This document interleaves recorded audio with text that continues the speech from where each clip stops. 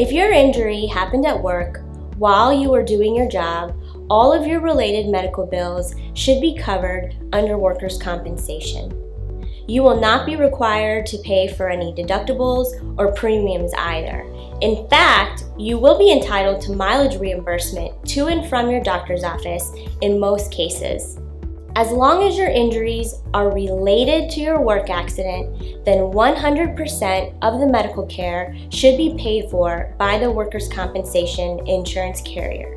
This includes prescriptions, physical therapy, surgery, diagnostic scans, and films.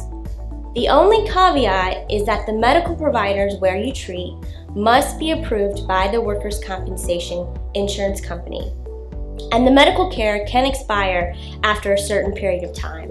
This can get somewhat complicated, and you know the insurance company will fight you every step of the way.